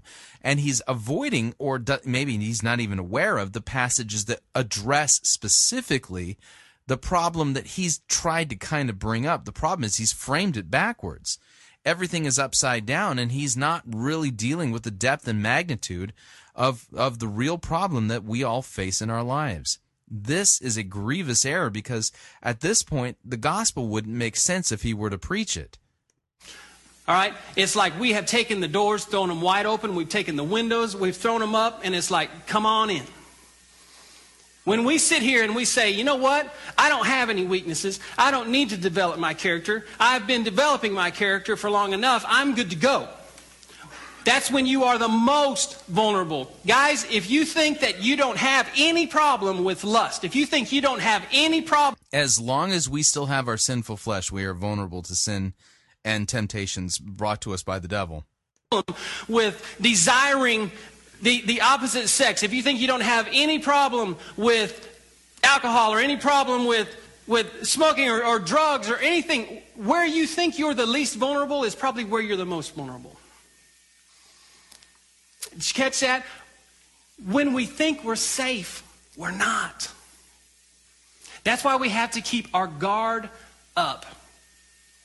And it's exactly why we need to start this series today talking about how we have to own our own character development. We have to own our own ability to control our desires. We have to have that self-control. I love the way this is put. It says, character is the thing we alone are responsible to form, to build.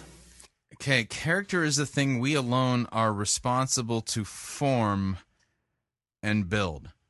I'm not familiar with this doctrine. In fact, this sounds to me like it runs contrary to a clear passage. Here we go. Galatians chapter 5. Okay, now notice he's made the claim that supposedly the Bible teaches that we alone are responsible for building our character. Galatians chapter 5, I'll start at verse 13. Let's see what this says. For you were called to freedom, brothers, only do not use your freedom as an opportunity for the flesh. But through love, serve one another. For the whole law is fulfilled in one word, you shall love your neighbor as yourself. But if you bite and devour one another, watch out that you're not being consumed by one another. But I say, walk by the Spirit, and you will not gratify the desires of the flesh. For the desires of the flesh are against the Spirit, and the desires of the Spirit are against the flesh. For these are opposed to each other, to keep you from doing the things that you want to do. But if you are led by the Spirit, you are not under the law. Now the works of the flesh are evident: sexual immorality, impurity, sensuality, idolatry, sorcery, enmity, strife, jealousy, fits of anger, rivalries, dissensions, divisions, envy, drunkenness, orgies, and things like these. I warn you, as I warned you before, that those who do such things will not inherit the kingdom of God. But the fruit of the Spirit is love, joy, peace, patience, kindness, goodness, faithfulness, gentleness, self-control. Against such things there is no law. And those who belong to Christ have crucified the flesh with its passions and its desires. So if we live by the Spirit, let us also walk by the Spirit. Let us not become conceited or provoking one another, envying one another.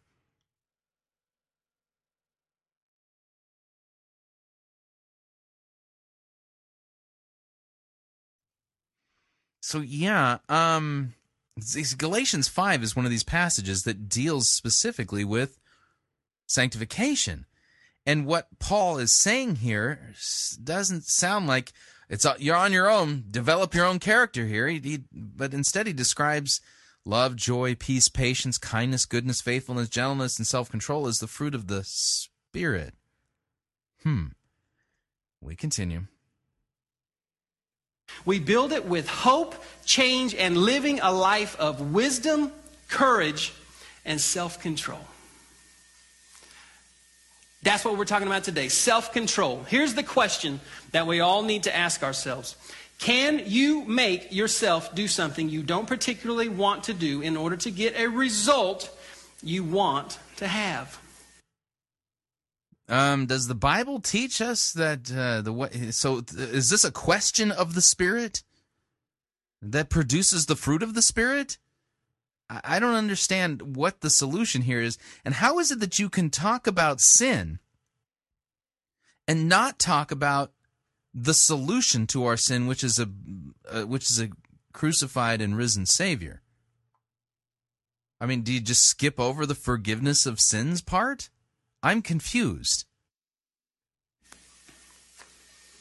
Are you willing to make a decision today? And see, you know what it is. We don't have to bring in a psychic. We don't have to bring in someone who knows how to read your mind to be able to get you to understand what you need to change, where you need to have your character developed. See, because you can... Apparently, I just need to make a decision. I don't even, since it's all up to me. That's what he said. It's all up to you to change your character. And I just need to make a decision about that area of my life that I need to surrender or something. What do I need Jesus for then? I mean, I could do this as a Muslim. I could do this as a Buddhist. I could do this as an atheist. You know, just look at my life and want to clean things up. Have y'all ever read the autobiography of Benjamin Franklin? Benjamin Franklin actually concocted some kind of a system for, every day, monitoring his progress and moral improvement and, being a better Ben Franklin. I mean, it didn't work out so good for him, but I mean, wow. I mean, what an example of a Christian that he must have been, even though he didn't believe in Christ. Weird. You can, look to your person on the right and say, I'm good to go. Now, look back to that person and say, you crack to that person and say, you crazy. All right? You're not fooling anybody. Seriously, we're not fooling anybody. And hear this. You're especially not fooling God. It's like we can fool this character and we can fool this cat, but we can't fool God. Denial that's like you talk about being stuck in a lack of character development. It starts with shedding the denial. And say, you know what? I am responsible for developing my character. And here's why. A lack of self-control, I love this, a lack of self-control can lead to disaster. And see, we're gonna give you biblical opportunities, a foundation from Scripture every single week to go beyond here and get into the Word and read examples. And so a lack of self-control that can lead to a disaster, a perfect example of this, is one of the greatest warriors that we know of in Scripture, and that is with King David. But I want you to write this down somewhere. I want you to go home and do this today. Go home and read 2 Samuel chapter 11. And what you're going to see here is a perfect example of how King David, this is the same David who was a shepherd boy, who, as a shepherd boy, ended up taking out Goliath, the giant. Took him out with one rock. and a sling. Ended up becoming the king. But even as the king, he still had to allow God to shape and mold him, to develop his character. But wait, didn't you just say that we have to do this all by ourselves? Got lazy.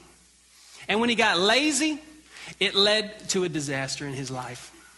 And so 2 Samuel chapter 11, please take that, go home, and read that. And then here's what I want you to do. I want us to go out on Facebook.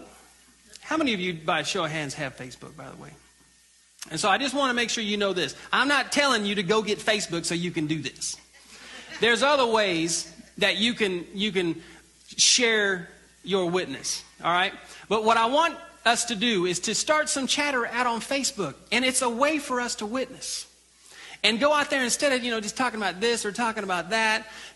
Talk about what you are learning and what you learned from this particular scripture, this example in scripture. Don't just sit there and type out some of the scripture. Actually talk about what you're learning. Where is God speaking to you through this example? How can you connect your life to this scripture?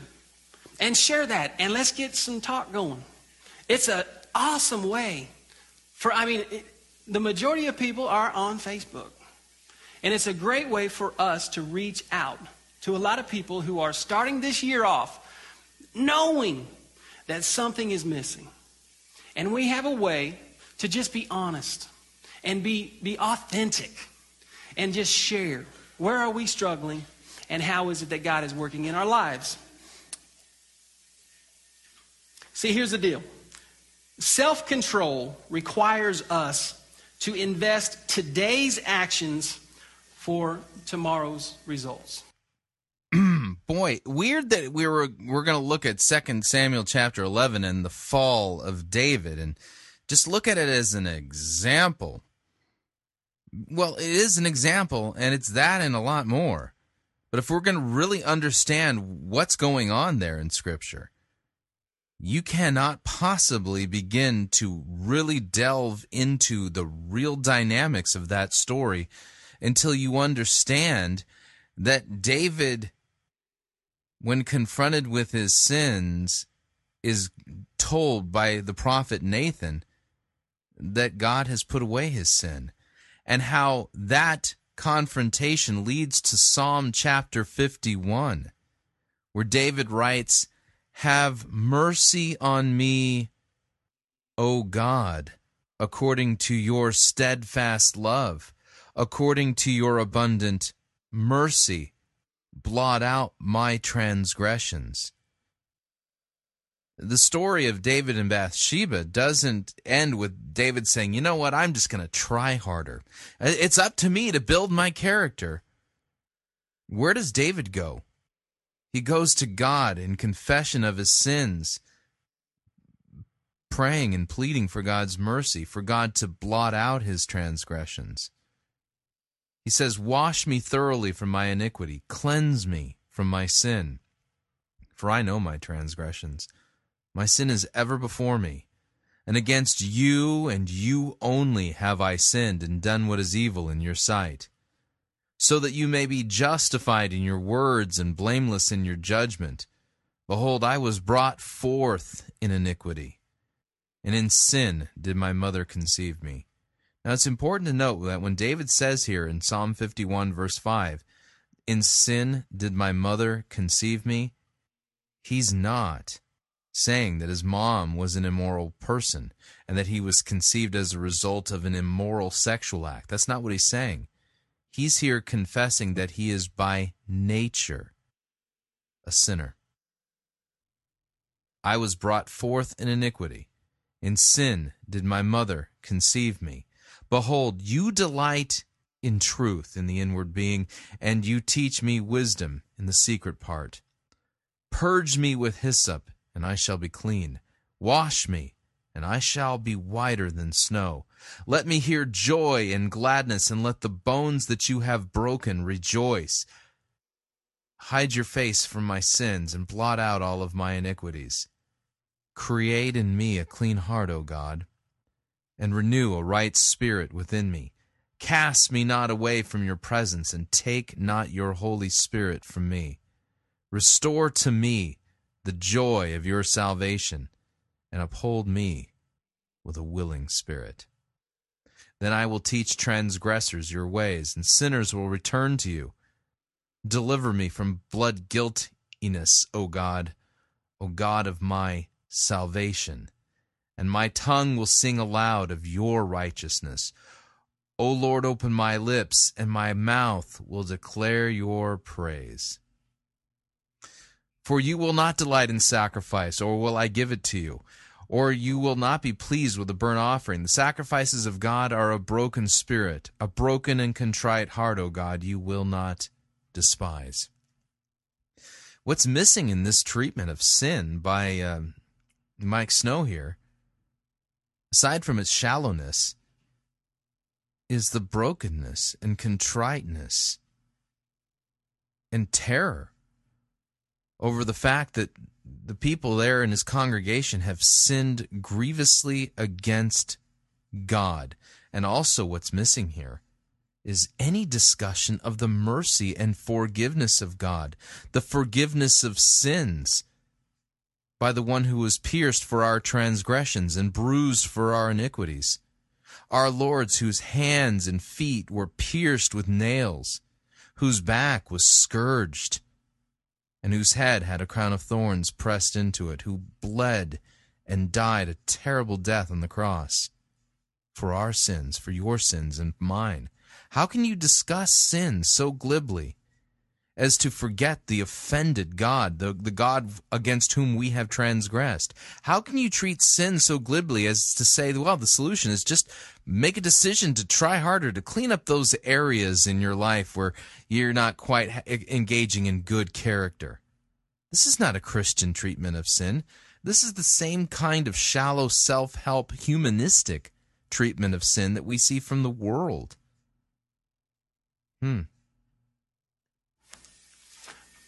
That's why this doesn't work with procrastination. And I'm telling you right now, I stand up here and I'm completely convicted because I'm a procrastinator. And why do today what you can put off till tomorrow? Man, I would probably be amazed at what I could get done if I would just get started now. And so I hope that you'll join me in getting started now, today, January 1, 2012. Can you believe it's 2012? Let me clue you in on something. Time is not slowing down. It is not slowing down. And we have a limited amount of time to make the difference that God has for us in this city, in this state, in this region, in this world, and it starts in our own home. But one of the most difficult challenges that we're ever going to have, it says this: the most difficult triumph is over one's self. See, it has to start. We have to have that victory over our own desires. We have to be able to have that self-control. We have to be able to have that. Isn't the good news that Jesus is the one who won the victory? The sinless, spotless Lamb of God who takes away the sin of the world? Who died on a cross and was raised again on the third day for our justification? Isn't he the one who had the victory? Why aren't you talking about him? Why are you making it, basically putting a big, heavy burden around the yoke, around the neck? It's like a big yoke around the necks of these people. Why aren't you telling them about what Jesus did for them? Character development that starts with us saying, you know what, God, I need to give this to you. I can't get it done on my own. I need to give it to you because I can't get it done on my own? God, can you help give me a push? In and of myself, I don't have the strength to do it. That's why going right back to Scripture in Philippians 4:13 is so critical when Paul tells us, he says, I can do all things through Christ who gives me strength. And you know what? Yeah, totally out of context. Wow, this is bad. I mean, where's the cross? Apparently, I can do all things through Christ who gives me strength means that this is, God's going to be there to give you the strength so that you're supposed to do it all by yourself. Develop your own character. This is not a biblical teaching that we're hearing here. This is moralistic nonsense. That's the same thing that the kids are learning in the kids area today, self-control, and it's exactly what we as adults need to be modeling, not only for our kids, but in our own lives for ourselves. I can do anything through Christ who gives me strength. Let's repeat that out loud. I can do anything through Christ who gives me strength. Let's say it again. I can do anything through Christ who gives me strength. I can do anything through Christ who gives me strength. I love Paul. Paul, who was sick. Great. Why don't you read a bunch of him in context? Why don't you read all of Philippians? Good night. I got to throw a little Philippians in. I mean, since he loves Paul, I'm sure he wouldn't object to me throwing in a little bit of Paul here. Philippians chapter 3, I'll start at verse 2. Look out for the dogs, look out for the evildoers, look out for those who mutilate the flesh, for we are the circumcision who worship by the Spirit of God and glory in Christ Jesus and put no confidence in the flesh. Notice it. Paul, if he says he loves Paul so much, Paul here is teaching something very different than what he's teaching. We put no confidence in the flesh, though I myself have reason for confidence in the flesh also. If anyone else thinks he has reason for confidence in the flesh, well, I have more.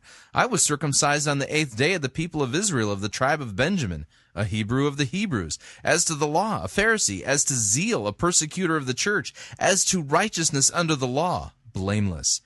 But whatever gain I had, I counted as loss for the sake of Christ. Indeed, I count everything as a loss because of the surpassing worth of knowing Christ Jesus my Lord. For his sake I have suffered the loss of all things and count them, all of his good works, as rubbish, as trash, as scubalon, in order that I might gain Christ and be found in him, not having a righteousness of my own that comes from the law, but that which comes through faith in Christ, the righteousness from God that depends on faith. Yeah, let's hear about that. Let's hear about that, because that righteousness that comes from faith produces the good works that you're discussing here. It's the fruit of the Spirit that produces in us self-control, right? But here, I mean, it's like self-control, just pull yourself up by your own bootstraps self-control, which is not what the Bible teaches for Christians. As if somehow you're on your own for sanctification, but ask Jesus for help because, he's going to help you surrender things. Let me read this other passage. Also, Philippians chapter 4, he read verse 13, I can do all things through him who strengthens me. Well, let's see what happens when we put this in context. Let's start at verse 10. I rejoice in the Lord greatly that now, at length, you have revived your concern for me. You were indeed concerned for me, but you had no opportunity. Not that I am speaking of being in need, for I have learned in whatever situation I am to be content. I know how to be brought low, and I know how to abound. In any and every circumstance, I have learned the secret of facing plenty and of hunger, of facing abundance and need. I can do all things through him who strengthens me. Notice that verse appears in the context of, basically persevering through difficult circumstances. It's not talking about building character. Got a problem here. This sermon is really off the rails biblically. This is what happens when you rip a bunch of verses out of context. He hasn't even ripped a bunch of them. We're up to 2, 3 at the most at this point, and we're literally more than 2/3 the way through this thing that's called a sermon. Yikes! Sitting in prison, when he writes the book of Philippians, he's inspired by the Holy Spirit to write out the book of Philippians, and it's about joy. It's about joy, and he's imprisoned. He's in a circumstance that so many of us would never even be able to begin to muster any kind of a... Yeah, it's basically claiming that all of Philippians is somehow a treatise on joy is to miss the whole point of Philippians. Philippians, like Paul's other writings, really it's about Christ. Read it. No, any kind of... And salvation by grace alone, through faith alone, by Christ's work alone. emotion that was close to joy. But what it shows us is that our circumstances don't have to dictate where we are with God. It doesn't have to dictate whether or not we can move towards God or we move away from God. What it means is that there is victory and there is joy when we look at this perseverance, when we look at adversity and we say, you know what, that's the very thing that can develop character in me because it depends on my response. Does that make sense? Adversity in and of itself does not develop character. How we respond develops character. And then Paul goes right back at the subject in Romans chapter 5. He says, therefore, since we have been justified through faith. Great passage. I'm glad you're reading this. Having been justified through faith. Boy, you just kind of threw that out on the middle of the table. It doesn't make any sense. You going to unpack that? What's it mean to be justified? And how is it that we're justified through faith? We have peace with God through our Lord Jesus Christ, through whom we have gained access by faith into this grace in which we now stand. And we rejoice in the hope of the glory of God. Not only so, but we also rejoice in our sufferings. Yeah, see, he's not even going to touch the justification by grace through faith stuff. No, we're going to go right to the sufferings produce. Yeah. Because we know that suffering produces perseverance, perseverance, character, and character, hope. And hope does not disappoint us because God has poured out his love into our hearts by the Holy Spirit whom he has given us. See, when we allow God to be number one in our lives, when we allow God... The text doesn't say allowing God to be number one in our lives. Notice it said that we are justified by grace through faith and have peace with God. It doesn't say when we make God number one in our lives. It says when we're justified, declared righteous by God through faith. That's by simple, childlike belief. To guide and direct our paths. Even as we go through difficulties, even as we go through those very things that develop our character the most, it shows us that we can persevere. In his strength, we can persevere, and that perseverance develops that character, and that character gives us the hope that we all have to have that hope. I love what the study Bible says about this scripture. It says, this scripture tells us we will experience difficulties that help us grow. We rejoice in suffering not because we like pain or deny its tragedy, but because we know God is using life's difficulties and ninja warrior attacks to build our character. Can you believe it said that? No. It says Satan. The problems we run into will develop our perseverance, which in turn will strengthen our character, deepen our trust in God, and give us greater confidence about the future. You probably find your patience tested in some way every day. Thank God for those opportunities to grow and deal with them in his strength. And so today, January 1, 2012, that's exactly what we have the opportunity to do.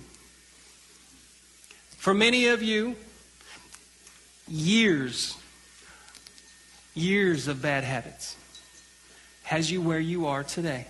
Yeah, going back to my infancy. For many of you, in your own prison. Yeah, because that's what sin is. It's slavery. And you're not just immediately going to be released. No, we're only released by the cross. There are consequences to all of our decisions. There are consequences to all of our habits. Yeah, hell, eternal. You're a pastor. Talk about that. But today, step one is saying, you know what? I'm going to release control. I'm going to release control. Jesus, take the wheel. Boy. You're just going to just glibly gloss over the consequences of our sin?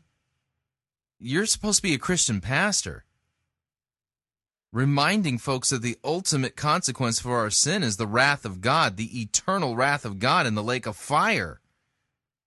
And where in the Bible does it say, step 1, release control? I mean, what is this? The greatest way to have self-control is to release control. Sounds zen, doesn't it? And today is the day that you're going to say, not my strength, God's. Really? See, you didn't wake up today and say, today I want to ruin my life. No, today you woke up, a sinner with a sinful flesh. But somehow... Yeah, no one knows how. You've ended up where you're at. Yeah, because it's a complete mystery. I've made a lot of bad decisions in my day. Sins. You've actually sinned against God. And I'm dealing with the consequences of those decisions. Yeah, and if you don't placard Christ in the cross, it's questionable as to whether or not you even believe that the ultimate consequence has been taken care of by you by Jesus' shed blood. You want to talk about that consequence and what it cost God to save you? But I've also given that to God. Yeah, what does he want that for? He doesn't need that. And today I see him using me in ways that I would have never dreamt. Yeah, I'm doubting it's God that's using you because I'm not hearing you preaching Christ. I would have never in 1,000 years believed that I would be standing up here preaching the word to you. But you're not. That's the thing. You're not preaching the word to them. You've completely twisted and mangled God's word, and you've misapplied it and misunderstood it and missed a whole bunch of important stuff. I mean, here you're reading from Romans 5, and you completely gloss over, you don't even know what to do with the fact about us being justified by grace through faith. That's the important part. Ay, ay, ay. What is this guy's seminary training? I couldn't figure that out. It would have been the farthest thing from anything that I could imagine. And if it can happen to me, you need to watch out. You need to have your guard up. Because God has an amazing plan for you. God has an amazing plan for you. Wow. That's not the gospel, by the way. Yeah, God has an amazing plan for you is not the good news of Scripture. That's something very different. This is just narcissistic stuff. Look at your neighbor next to you and say, that's right. That ain't right. That was a little, that's right. Yeah, you didn't preach that from the Bible, sir. Look the other way and say, uh-oh.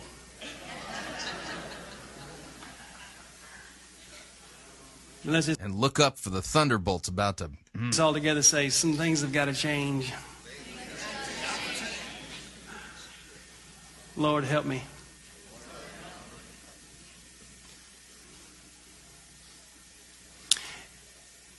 There's only one thing. There's only one thing that God wants. It's really pretty simple. And it's your life. What's he need that for? Why does he want it? No reason to hold back. No reason to deny him the opportunity to develop your character. No reason to continue to have darts thrown at you, looking like a fool.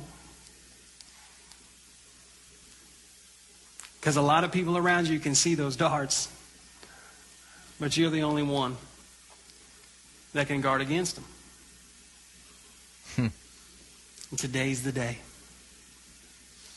An amazing day to know where our strength comes from. Let's say it again. I can do anything through Christ who gives me strength. There you go. So that was a completely Christless, crossless sermon that somehow dealt with the topic of sin, but dealt with it so miserably. That wasn't biblical preaching. That was just complete, out-of-context Bible twisting. None of that made any biblical sense.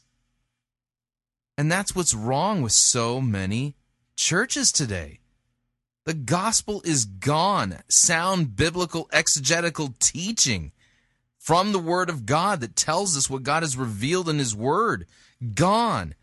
Instead, we get these motivational self-help pep talks that are completely Christless, crossless, and don't even properly deal with the issue of sin. Do you think the biblical call for handling the sin problem is, just decide to give yourself to God and try harder and guard against those, those ninja darts? Good night. What a mess. Sad, absolutely sad and tragic. And the worst part about this crime is that the people there who went to that church thought they heard God's word that day. And they didn't. They thought they heard something that glorified Jesus. He wasn't barely mentioned. It didn't glorify Christ. It didn't preach the gospel. It didn't call sinners to repentance and the forgiveness of their sins. That's what Jesus said we're supposed to preach. Check Luke 24 if you don't believe me. Just sad. Absolutely sad. My recommendation to the folks going to Grace Point, there's no grace there. That was all works righteousness. Run, flee the building, leave before the wrath of God falls on that place. Because that's the kind of preaching that sends people to hell. It leaves them in their sins. It leaves them unforgiven. It leaves them unrepentant, uncontrite. It keeps them smug and basically, I'll just try harder. Never once has it crossed their mind that the sins that they've committed cause them to be liable to the wrath of God. Nasty stuff. Well, we're at the end of another edition of Fighting for the Faith. Just a reminder, this is listener-supported radio. Visit our website, click on one of the friendly yellow buttons to support us, and of course, if you'd like to email me regarding anything you've heard on this edition or any previous editions of Fighting for the Faith, you can do so. My email address, talkback@fightingforthefaith.com. Or you can ask to be my friend on Facebook. It's facebook.com/Pirate Christian. Or you can follow me on Twitter. My name there, @Pirate Christian. Till Monday, may God richly bless you in the grace and mercy won by Jesus Christ in His vicarious death on the cross for all of your sins. Amen.